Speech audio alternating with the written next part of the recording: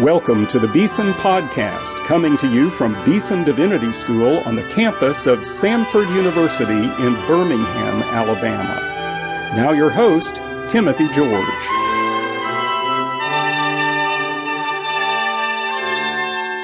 Welcome to today's Beeson Podcast.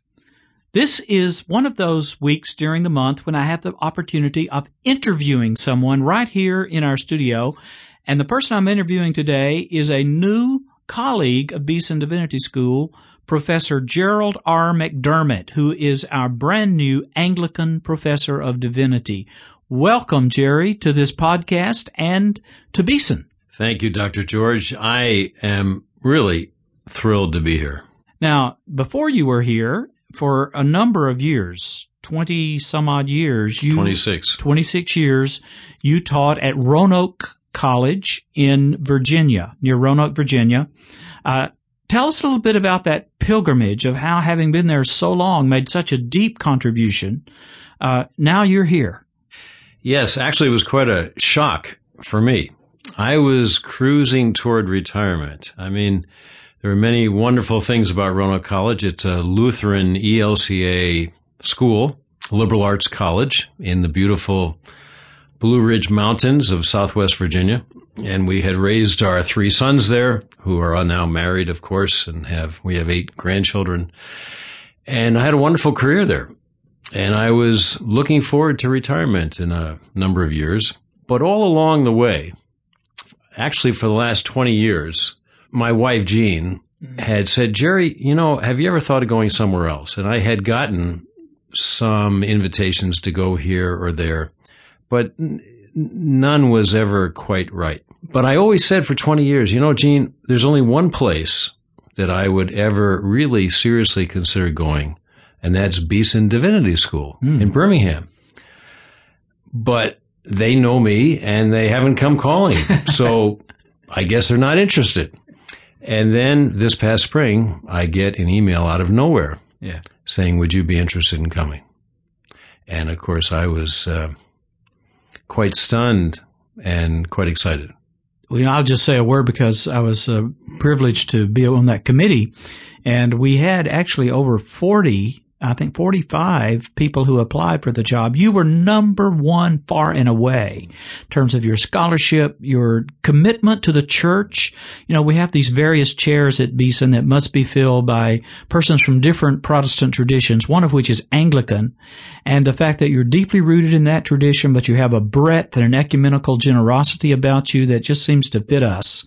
And we're delighted to have you here. Well, thank you, Timothy. I truly, and I'm not just saying, I truly feel honored. Thank you. Thank you so much. Now, you have written about so many things, and you teach a number of different subjects. I think that will be of interest to our listeners as they are to our students. Perhaps you are best known in the world as one of the world's leading Jonathan Edwards scholars. Tell us a little bit about how you got interested in Edwards and why you've pursued this with such depth. They say beauty is compelling. And Jonathan Edwards, I saw when I was a graduate student researching civil religion in the antebellum period and seeing that everyone was referring to President Edwards. And I was going to write my dissertation on civil religion in the antebellum period. And I figured, well, I've got to go back for 2 weeks and get control of this Edwards guy and then come back to the 19th century. Well, I went back there in the 18th century and started reading Edwards. And I got stuck. And I've been there ever since. And why? Because I was overwhelmed by this beautiful mind.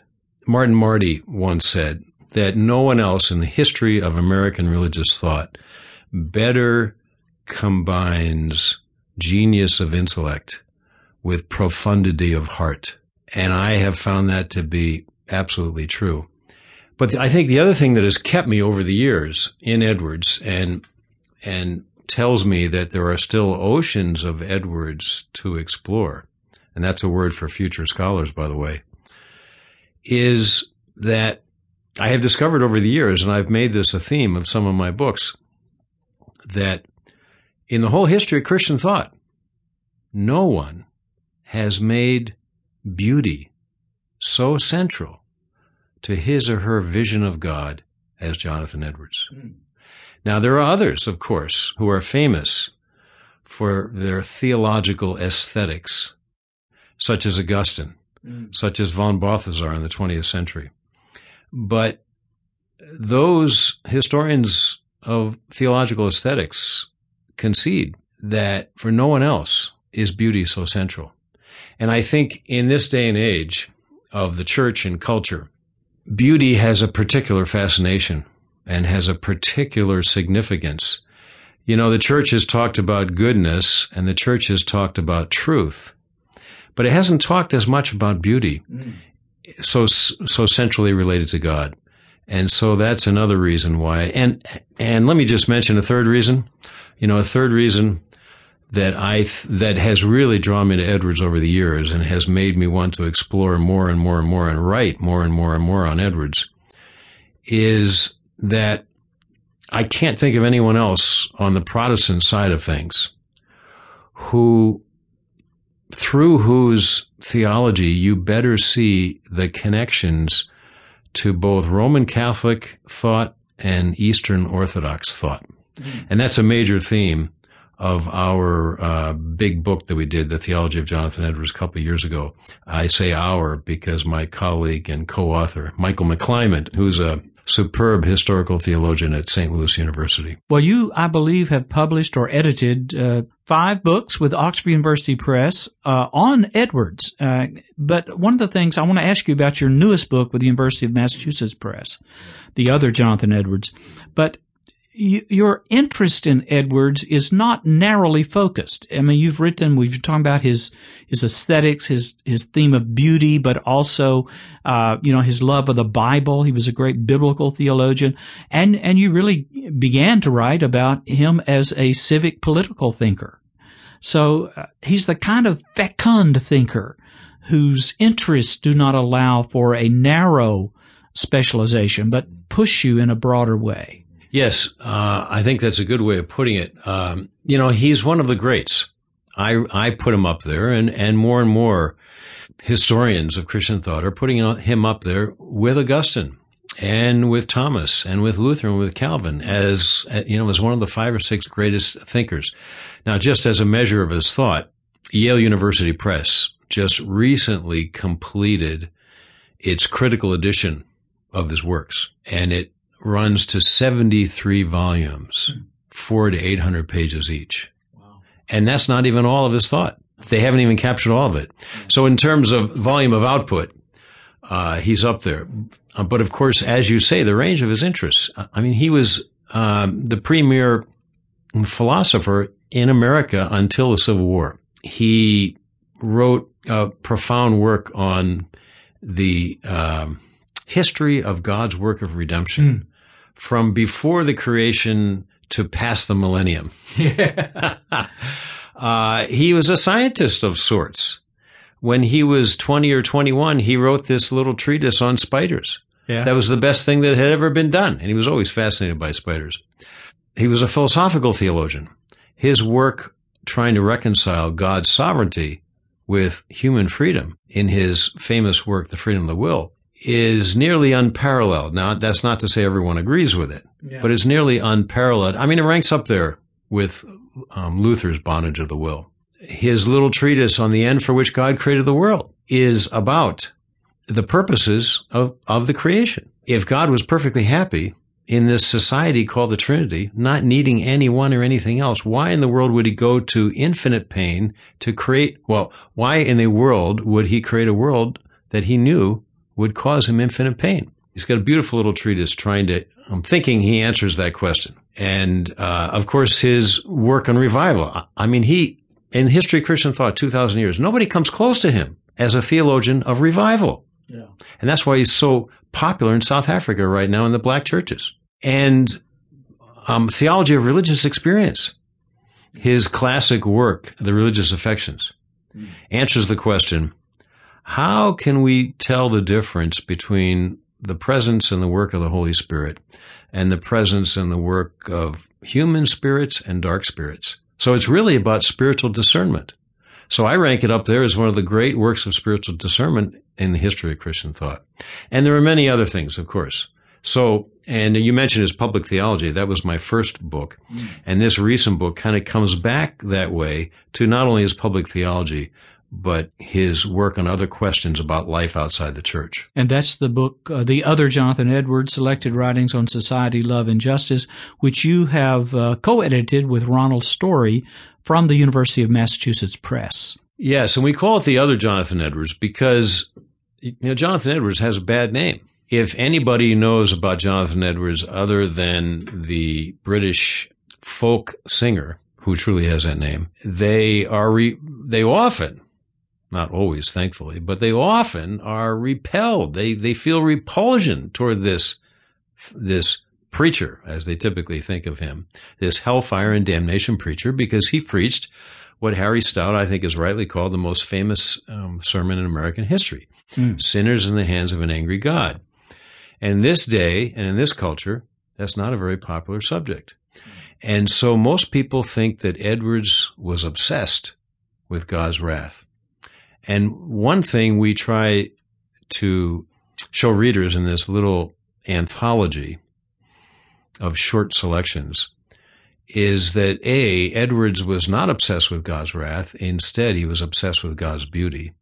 B, he was intrigued with, fascinated by life outside the church, and he was very concerned about social justice and about love and human community. So this is an Edwards that just about no one knows about.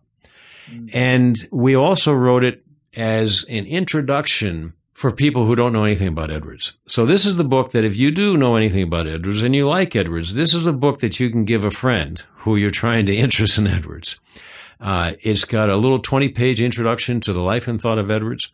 It's got 20 selections from his thinking, his private notebooks, his treatises, his sermons on love, society, and justice, and with a little introduction to each one of the selections. I think you'll be teaching a Jonathan Edwards elective here at Beeson in the spring. Yes. So if you're a prospective student, you want to come study Jonathan Edwards with Dr. Gerald McDermott, make your way to Beeson Divinity School in the spring. We'll be glad to have you.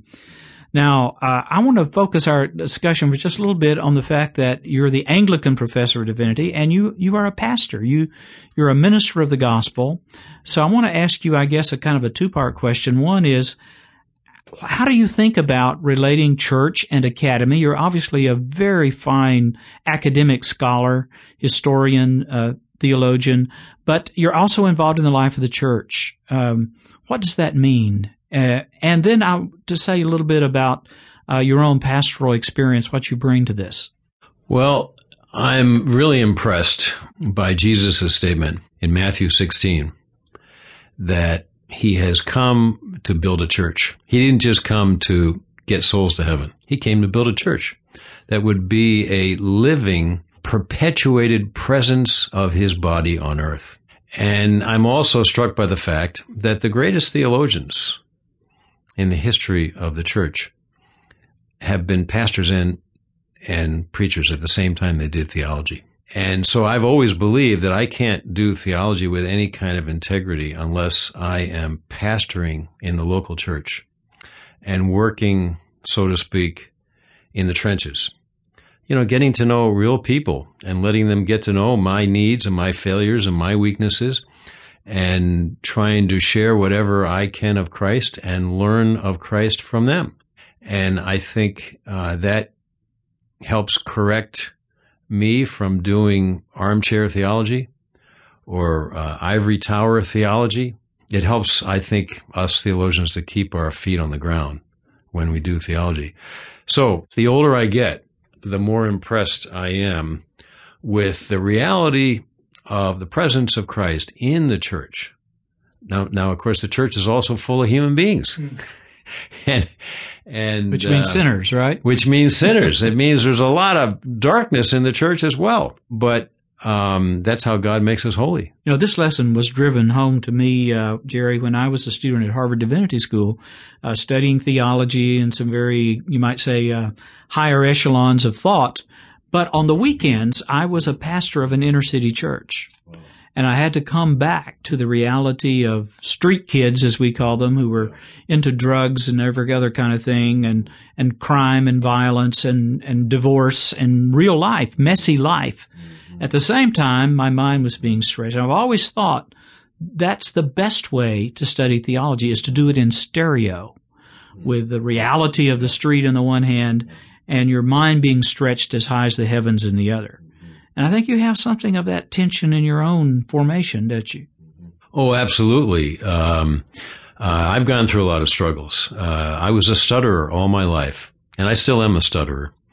Sort of like an alcoholic. Once an alcoholic, always an alcoholic. I still have days when I have a hard time getting words out of my mouth. And except for going to the world's best stuttering clinic, I wouldn't be able to do what I'm doing today. But that involved a lot of pain, especially in my childhood, a lot of self-hatred and anger and incredible frustration. But it's out of that, as you say, that's the stuff of life. And if you don't do your theology out of the pain and the stuff of life, then it's not real theology. Well, as you think about your work at Beeson just beginning, we hope it'll stretch for many, many years to come, investing your life in a new generation of men and women of God who are called to serve Jesus Christ in the life of His church. What would you say to those who are thinking about on the very verge of this kind of decision? A lot of people listen to the Beeson podcast. They're trying to decide, is this for me or not? What would you say to somebody who may just be approaching a decision about studying at a place like Beeson Divinity School? Well, I would say there are good places to study and bad places to study. I hope we're one of the good ones. And a good place to study is with people who think of theology the way we've just been discussing, as something that is not ivory tower, but must come out of the church, must relate to the church. And then there's also the enormous question today of orthodoxy. There are places you can study theology that are not orthodox, and the church has always struggled to keep the purity of its truth and its goodness and its beauty. And that's what orthodoxy really is. And that's one reason why I am thrilled to be here, because this is an orthodox institution committed to orthodoxy, committed to the historic church, 2,000 years, and not just the last number of decades or the last few centuries. So this, to me, is a perfect place for someone to come study theology, to come prepare for ministry, to come simply to learn, even if you're not sure what your future is. And, truth be told, I had no idea when I was in my 20s where I was going to wind up. In fact, I remember the day that I graduated from the University of Chicago, and I did a bachelor's degree in New Testament and early Christian literature there. And so I was standing outside Rockefeller Chapel after the graduation service, and my father says, "Jerry, so what are you going to do with the rest of your life?" And I said, "Dad, I have no idea. But one thing I know for sure, I will never teach." So, I tell my students, just because you're not sure where you're going, it doesn't matter. God will show you if you just take the next step. Just seek Him for the next step. Take the next step. And, just remember the psalmist, thy word is a lamp unto my feet. Those oil lamps, they held down by their feet, and all it showed them was the next step. And that's all you have to do. And if you have a hunger to learn about God and to learn about church history and to learn theology and learn about the world religions, Beeson Divinity School, there's hardly a better place. I know one of your favorite figures to study, and one of mine too, is Cardinal Newman. John Henry Newman. He was an Anglican who became a Catholic. We may not follow him across that bridge, but he wrote a great hymn that summarizes just what you've been saying. Lead, kindly light, amid the encircling gloom. Lead thou me on. The night is dark, and I am far from home. Lead thou me on. Keep thou my feet. I do not ask to see the distant scene. One step, enough for me. That's what we seek. So, welcome to Beeson, Jerry. We're delighted God has led you and Jean here, and we look forward to a ministry together that will serve Him and serve His church. Thank you so much, Timothy.